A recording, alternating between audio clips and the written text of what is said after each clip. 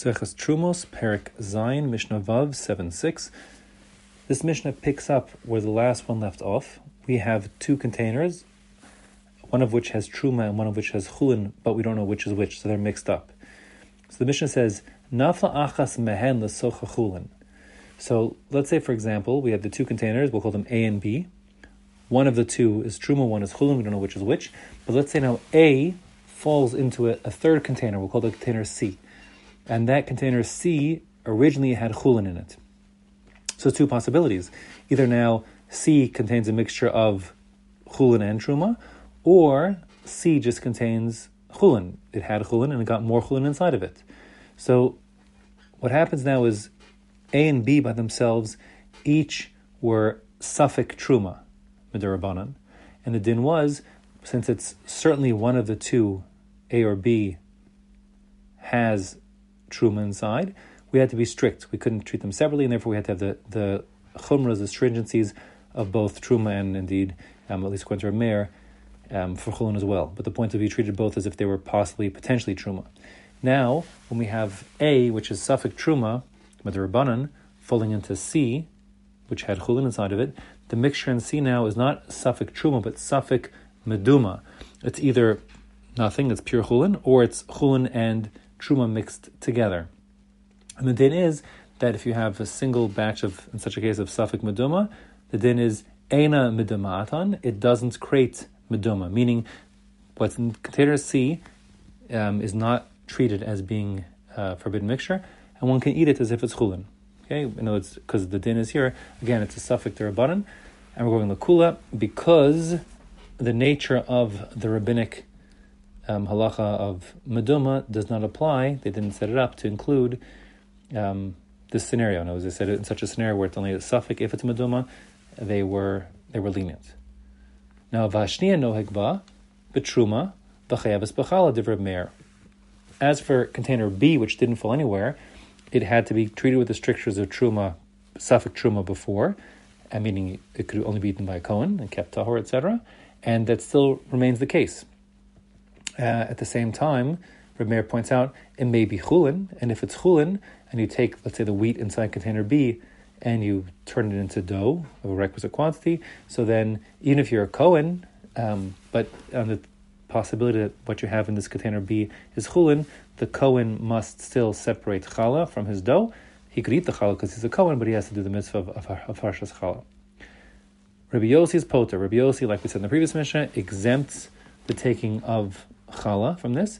He says even though it may be chulin and maybe truma, he looks at it as meduma mixture, as I explained in the previous Mishnah. And Rabbi Yossi Shita is, when it comes to meduma, so there's no obligation to take challah. Fine. Now, nafla shni lamakam acher.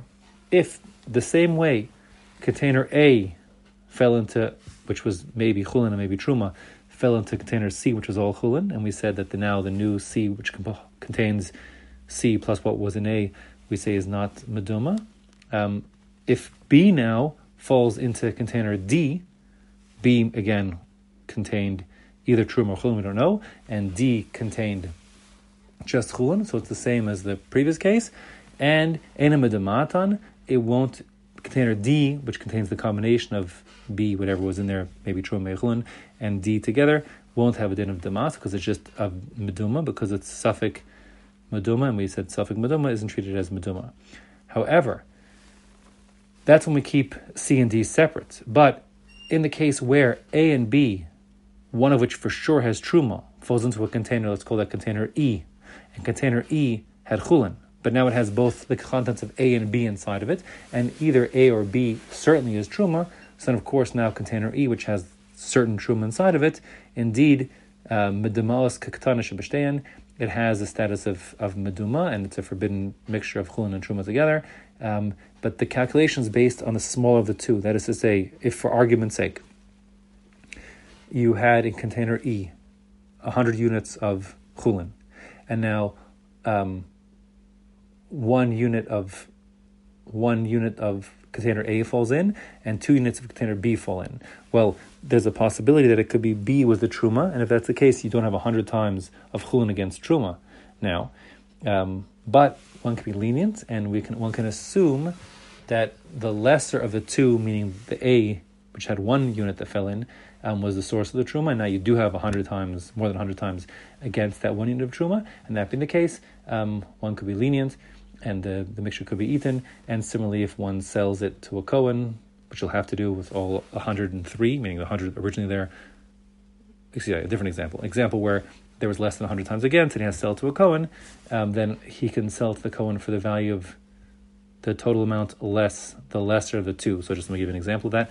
For argument's sake, container E had 10 units of truma, 10 units of chulin inside of it, and 1 unit of A falls in and 2 units of B fall in. So you have a total of 13 now in container E. Well, it's possible of the 13, either 1 is truma or 2 is truma, because if A was the truma source, it's 1. If B was the truma source, it's 2. So now you have 13 units, and maybe 1 or 2 are truma. You'll have to sell it to a Kohen, because it's got a status of meduma, but you can sell it to the Kohen for the price of 12 chulin and a truma, not 11, because you can assume the less of the two.